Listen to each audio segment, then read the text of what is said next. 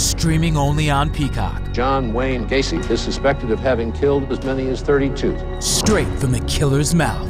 They want you to believe that I alone committed these murders. The new gripping 6-part documentary series that investigates the crimes that shocked the nation. The thing everybody thought they knew wasn't the whole story. John Wayne Gacy, Devil in Disguise. All episodes streaming now. Devil in Disguise. Only on Peacock. The Leslie Marshall Show, a true democracy in talk radio. Of, for, and by you, the people.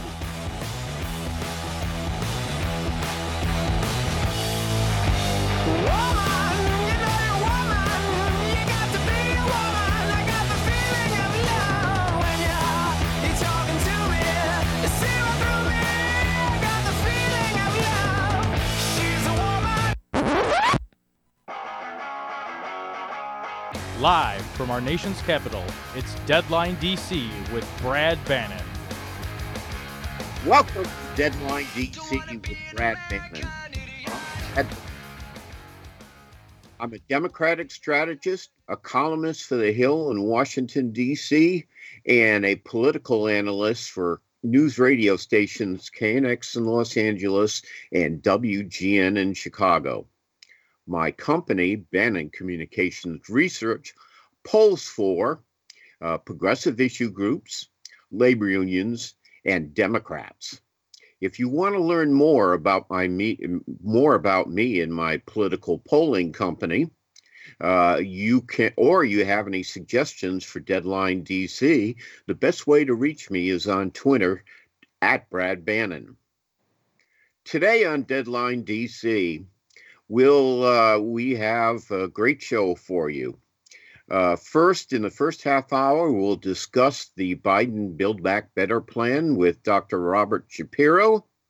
And then in the second half hour on the Provocative Progressive Political Panel, we'll discuss voter suppression in Georgia and voter enhancement in Congress with Edward Theogene of Generation Progress and progressive activist Mark Grimaldi.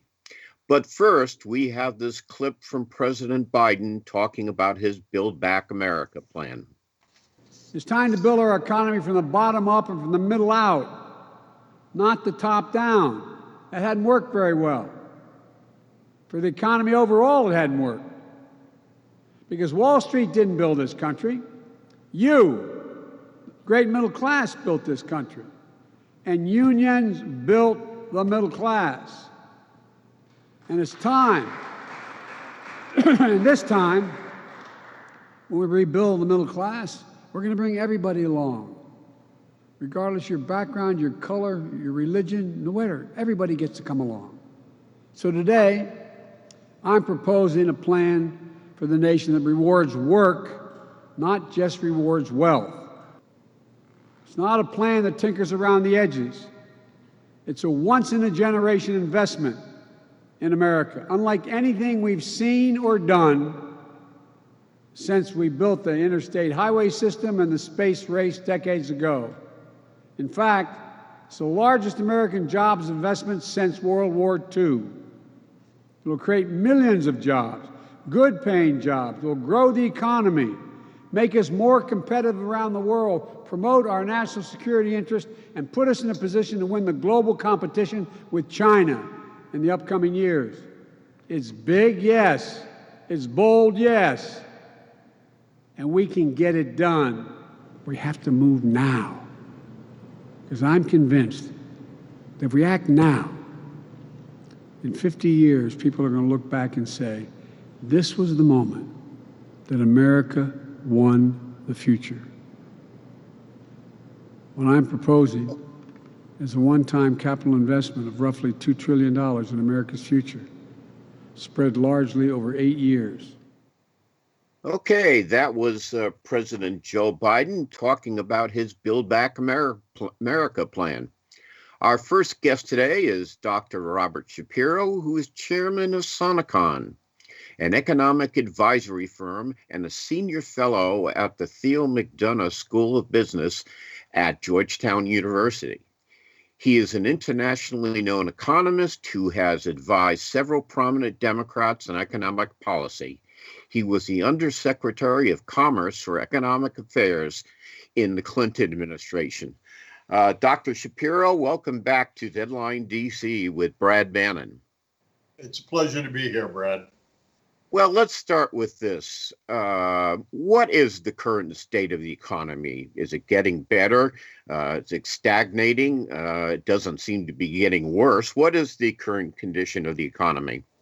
Well, the further you look down the road, the better it looks, frankly. Right now, there's still a lot of uncertainty in the economy.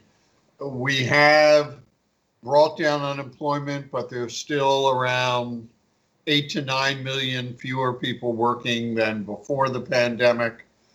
It really depends, will continue to depend on the pandemic. That is the prospects over the next three months, say. Because if we get a resurgence, the economy will slow again. And you know, we had gone through this enough times that you would think we had learned the lesson to avoid this, but it's not clear that we have. At the same time, when the remarkable progress of the vaccination program suggests that we will reach a kind of herd immunity from vaccinations rather than from infections, probably sometime this summer. And certainly those who are vaccinated can return to normal activity. And there is so much pent-up demand. Purchases that people have deferred over the last year. They haven't taken vacations. They haven't bought appliances. They haven't bought automobiles because there was so much uncertainty. Instead, what they did was increase their savings, and it's a very important economic marker because it's called precautionary savings. When savings go up like they have under these conditions, it's because people are afraid things are going to get worse. The saving rate in 2020 was 16%. That's the highest rate since 1945. That's why we needed these enormous rescue plans, and why we had to give checks to everybody, even if your wages and salaries had not been affected by the pandemic, because we needed to overcome all that savings, all that saving behavior. It was pure Keynesianism. And there's every reason to believe it will work. And that is when people no longer are afraid that things are going to get worse, but rather that they're getting better, they will start spending, and at I think, an enormous rate. And I think that, the growth rate this year will be somewhere between 5 and 6%. And I think the growth rate next year will be higher. I think we're going to see the kinds of growth that we saw in 1983 and 1984, when Reagan was able to run commercials, Morning in America. So I'm very optimistic about the economy, the course of the economy from summer onwards. The next couple months, I'm less confident about. Okay, well, let me.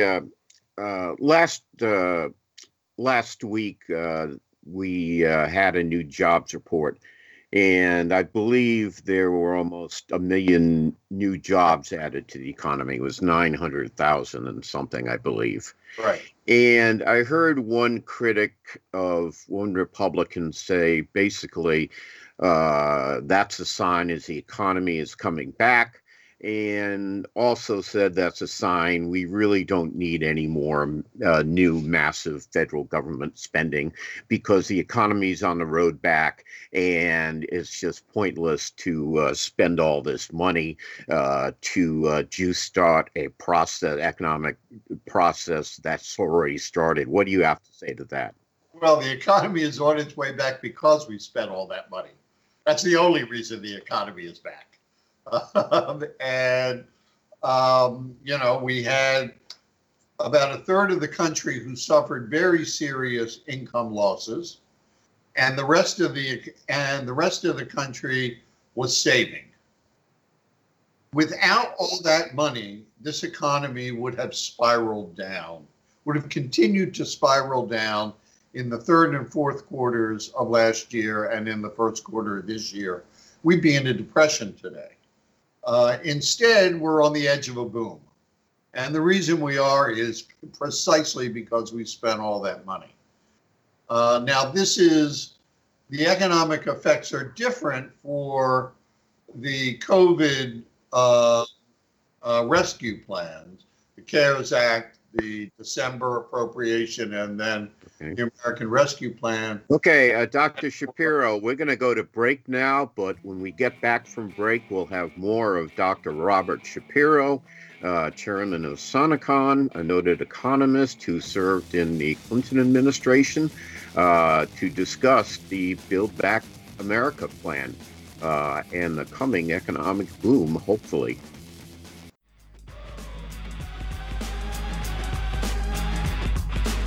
Welcome back to Deadline DC.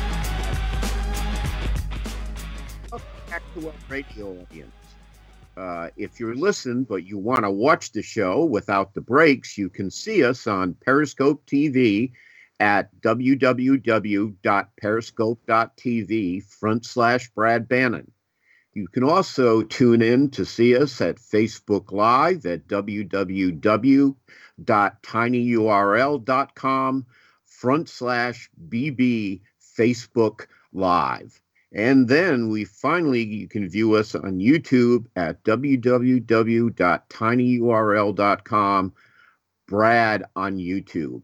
Our guest in this half hour is the noted economist, Dr. Robert Shapiro, who's here to join us to discuss the Biden Build Back Better plan. Rob, first of all, why don't you tell our listeners something about what is actually in the Biden Build Back Better plan? And I believe it comes in two parts, too. Could you explain that, please? Yes. Well, there is both traditional and new forms of infrastructure, which Congress and the Democratic Party and the Republican Party have been talking about now for a decade and done virtually nothing about. And that's roads and bridges and highways and airports and ports. It's also water, wastewater treatment plants and modernizing the electric grid. It is all of the public services on which daily life and the economy depend, because they use them. We are all using these facilities every day. Also, broadband, universal broadband is part of that as well. So that's the infrastructure part of it. What the administration has decided to do is to use this infrastructure bill as a platform for what you might call social infrastructure rather than physical infrastructure. And that would include education and childcare, some marginal healthcare initiatives as well. That's a political judgment. I've been asked, do I think it should be bigger? And my response is always, well, certainly the needs are at least equal to $3 trillion. If you're looking across all of those areas, it's actually across all those areas, it's considerably larger. where it doesn't do anything for the 10% of Americans who still don't have health insurance. In education, it doesn't do anything about tuitions for 4-year institutions, only 2-year institutions. So the needs are greater. Whether or not it should all be packaged in one bill is a political decision. And, you know, I think there's a real argument for and against it myself, politically. It makes it a much easier target. It means you have to raise taxes more. You know, my own view is that if we get a boom next year, Joe Biden can do whatever he wants. He could come back and do education and healthcare, for example, if he were going to really take on infrastructure in this bill. As a political strategy, to me, that makes more sense. But I'm an economist, and economically, all of these, every part of that bill has sufficient justification economically. These are the kinds of investments that don't kind of jumpstart the economy, though they do create jobs. What they're really about is making everything in the economy a little more efficient, and therefore raising the underlying productivity growth rate and overall GDP growth rate of the economy, trying to bring us back to an average of 3 to 3.5% growth instead of 2 to 2.5% that we've been in ever since President Clinton's term ended. President Clinton's was the last term to have 3 to 3.5% average annual growth, and we have not seen it since. Well, let's talk about the financing for the Build Back Better plan. Now, it's my understanding that at least part of the cost of the plan would be paid for by revoking the Trump tax cuts, increasing during the Trump administration, they significantly dropped the corporate profits rate. All sorts of wealthy Americans got tax breaks. How would this be financed exactly, the Build Back Better plan? Well, we don't have all the details, but it appears that they're going to take away half of the corporate tax break. Corporate rate went from 35% to 21%. And they're talking about raising it to 28%. My guess is they may not get 28%. My guess is it'll be closer to 25%. Because Joe Manchin has already announced that he will only support 25%. So I think we're looking at 25%, which means you need to find others. Either you need to cut back the scope of the plan right now in this bill and focus just on infrastructure, or you're going to have to find serious additional revenues. Now, you certainly could get that out of, Janet Yellen, the brilliant Treasury Secretary, and happily an old friend of mine, has said that we need to get a lot more revenues through a minimum tax on the foreign earnings of U.S. companies. And I think that that's a fine idea, particularly since these earnings often escape all tax by moving them from country to country towards tax havens. And a lot of companies, there's been a lot of talk about it in the last few days. A lot of companies, like I think Amazon and Nike, don't pay any federal taxes at all. Right. Absolutely. Yeah, I have to say, I think that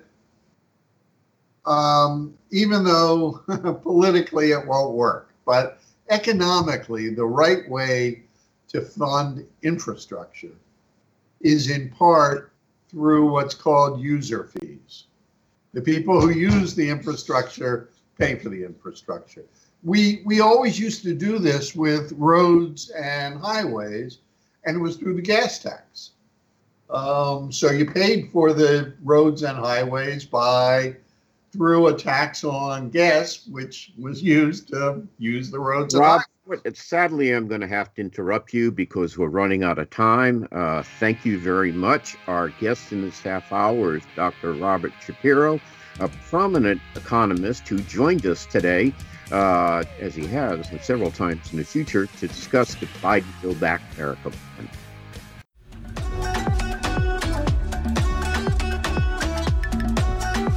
Welcome back, Deadline DC. I'm Brad Mantle.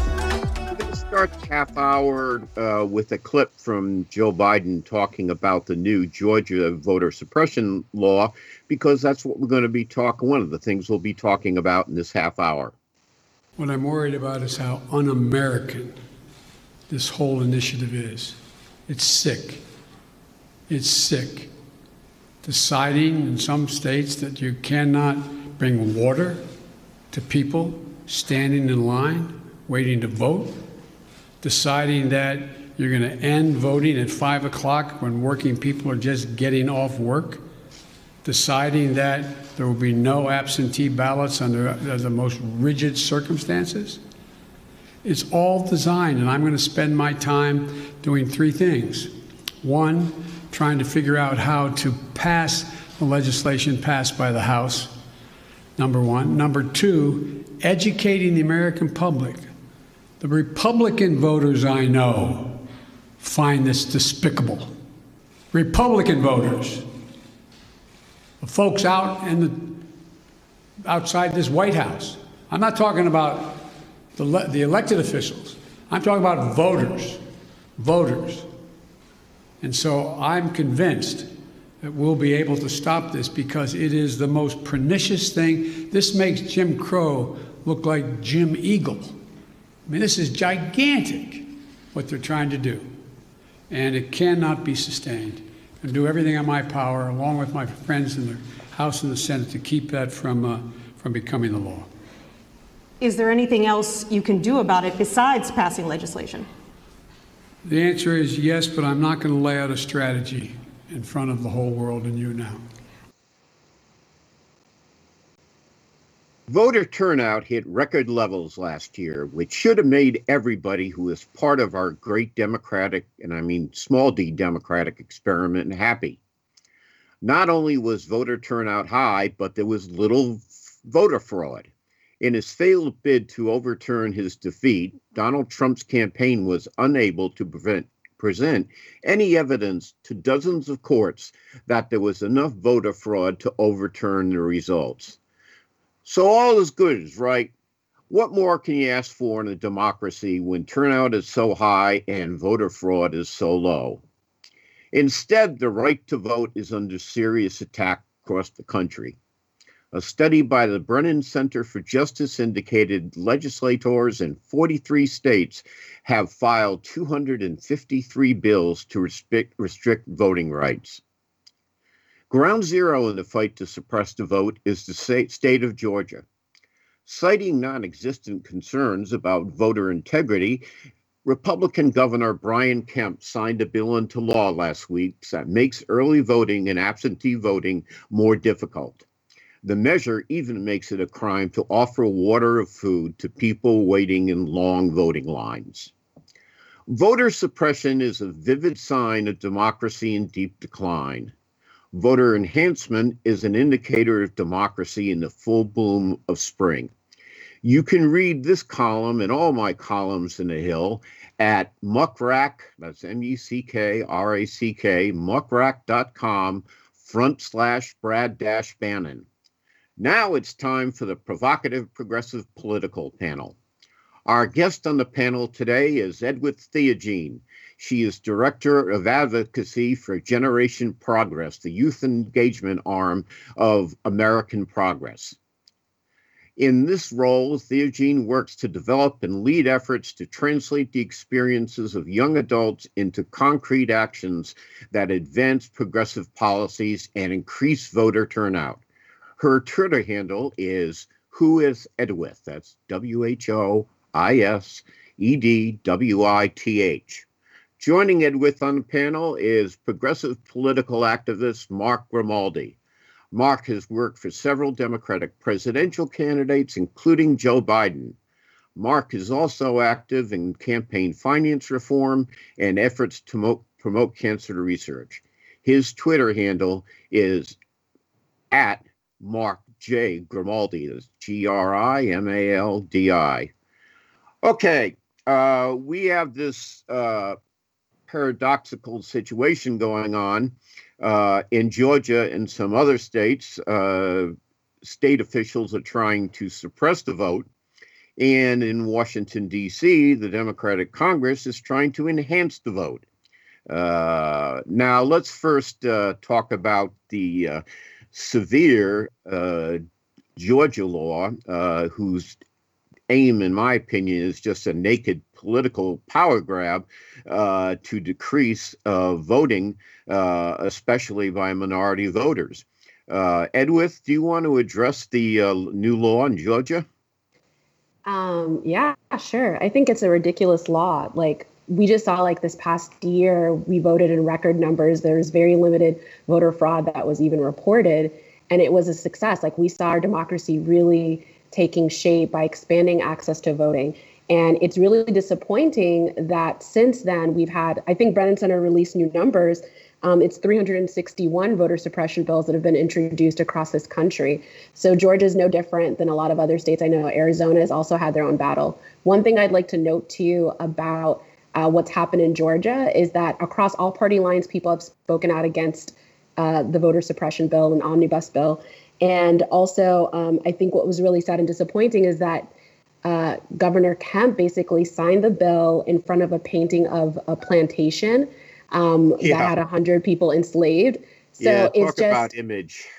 Correct. The symbolism there is just like so stark. And then you have Congresswoman Representative Park Cannon, who knocked on the door and was arrested just for, knocking on the door of the governor, which really, I think, adds a little bit more imagery, right, of a Black woman who is standing up for voting rights and doing her job and doing her due diligence to see what is going on with our democracy and what is happening to the people of Georgia, and for her to be arrested. And you see this picture of all these white men just like signing, this bill into law. So it is layered upon layers of things, but very, very plain and simple that this is an attack on voting rights and this is an attack on the BIPOC community voters.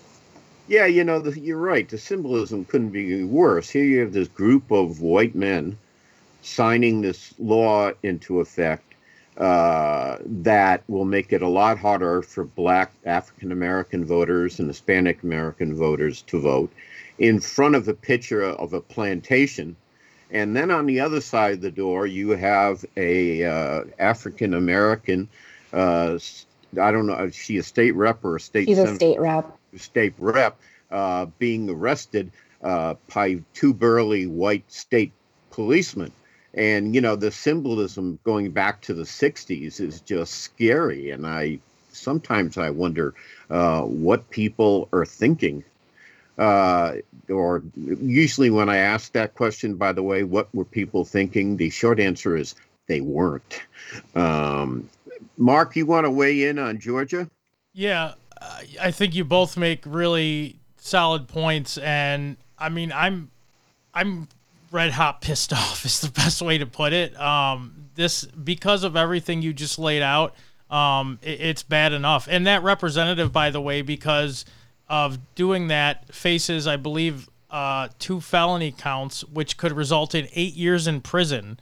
They just announced, which is absolutely insane, for knocking on the door of the scene you just described to find out what's going on, so that it's not done, in secret, basically. And when you look at the provisions of the bill, there's many parts about it that are bad, and one part that did get, rightfully so, a lot of attention is the preventing of the handing out of food or water to voters who wait hours in line to vote, which is artificially created by conditions by Republican legislators. They take away polling places in these large minority population areas, and that makes lines longer. So the reason that you have to even hand out food and water is because people have to sit there so long that they're missing meals. So let's talk about why that even happens. And then second of all, the worst provision, in my opinion, of this bill is it gives state level officials in Georgia the authority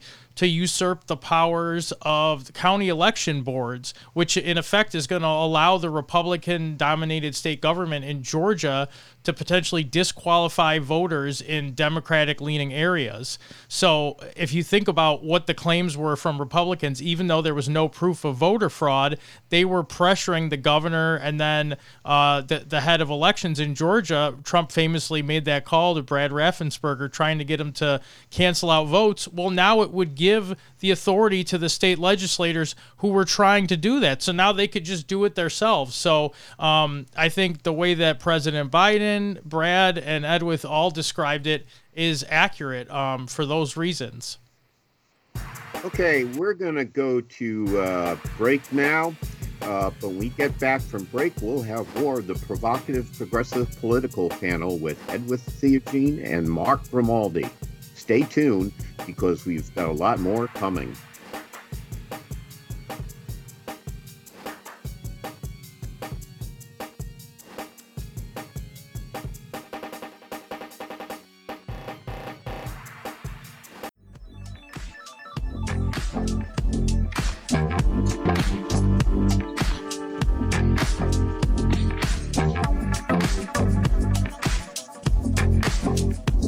Okay, welcome back to Deadline DC with Brad Bannon. I'm Brad Bannon, and we are talking with our provocative progressive political panel. Joining us on the panel today is Edwith Theogene, who is the advocacy director at Generation Progress, which is a part of the Center for American Progress. And we also have our good friend Mark Grimaldi, who is a progressive activist. Have an email action tool where folks can just put in their information and send an email to their senator or send an email to their representative and just show encouragement to support this bill, HR 1, and also show their support for HR 4. So I think those are two very really great bills that people can literally take action on, that members of Congress can respond to as well. Okay, we're going to go to break so we can bring back our radio listeners. We'll have more of Deadline DC with Brad Bannon and the provocative progressive political panel after this break. We are going to discuss I have a sort of a general question of the panel that I want to ask the panel. And my question will be, and this is what I want to discuss, it seems to me in the last few weeks, things have been pretty ugly in the United States. We've had another attack on the Capitol. We've had at least several mass shootings in Georgia and Texas. They're trying to block the right of African Americans and Latino Americans vote. And my question for the panel is going to be, what can Joe Biden, if anything, do to unite a nation that's torn by violence and divided by race? I don't know if Joe Biden or anything else can do it. I'm kind of in a pessimistic mood. But we'll talk more about it when we get back from these messages. Let's go back to the question I raised before we went to break. And, it just seems to me, I'm really hopeful that now that Donald Trump is gone and Joe Biden is president, we can put some semblance of unity back in our nation. But, sometimes I wonder, you have Republican state legislators trying to suppress the minority vote. They have all sorts of justifications about why they are clamping down on voting, but it's nothing more than a naked power grab. And really, they don't want, we played a clip Jim Hightower was talking about where they want, some guy in Texas talking, we want not only lots of voters, but we want quality voters. And if that isn't a euphemism, for racism, I don't know what is. We've got mass shootings. We've got another attack on the U.S. Capitol. We have Asian Americans being assaulted on the streets simply because they're Asian Americans. And my question to the panel, and I'll start with you, Edwith, is what can Joe Biden, or is there anything he can do to bring this country in, back, to some semblance of unity? Sometimes I just despair, and I have been in the last week or so. I guess I join you in your despair. I'm not sure the thing that comes to mind is that the country that elected Trump still exists, and it existed before Trump became president. So it's not a new thing to see this disconnect between our country and the people within our communities and this violence. So I feel like with the pandemic and with the 2016 presidential election, it just exacerbated already existing problems and made more people aware and invested in what's happening. But in terms of the response, I see Biden, he released the jobs package, which you all spent some time talking about earlier. He's also taken a stance against discrimination and white supremacy, which has been really great. He's also taken a stance against a lot of the hate crimes that have happened to the Asian community, the API community. So I see him doing what he can, and there's only so much. And I just feel like white supremacy is an evil in this country that has fueled so much of the bad things that we have seen happen. And it's not fair and good just to have Biden respond to that. I feel like all of us should be invested in trying to fix this country and figuring out ways that we can contribute to try to find answers. I mean, there's a reason why For the People Act has not passed the Senate yet, right? There's a reason why we're still stalled in certain good policies. So I think outside of looking at Biden and the administration, we should also be looking to our courts. We should also be looking to our legislative process. We should also be looking to within our communities, whether it's our churches, our schools, our neighbors, our families. If we really are invested in putting this country back together, it's going to require everyone's investment at every level. And, even as simple as just educating ourselves and reading a book, Google. Those are my thoughts. Yeah.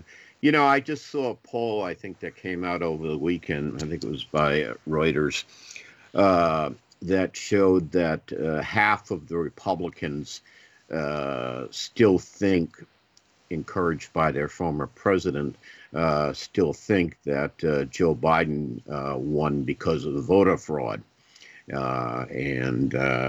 That presents a great obstacle to Joe Biden. Mark, what, if anything, do you think Joe Biden can do to unite the country, which hasn't been united in a while? I think he can continue doing, frankly, exactly what he's doing. I've been really impressed with how he's governed so far. He has tried to bring in the Republican elected officials like he did for the American Rescue Plan, but he has also showed that if they are not acting in good faith and they're not going to come along and try to fix things, then he's going to do what he can within his power to do so. So we see that through action. And I also think the rhetoric that was used by the former President Trump versus the way that President Biden is speaking to the American people does send a different signal.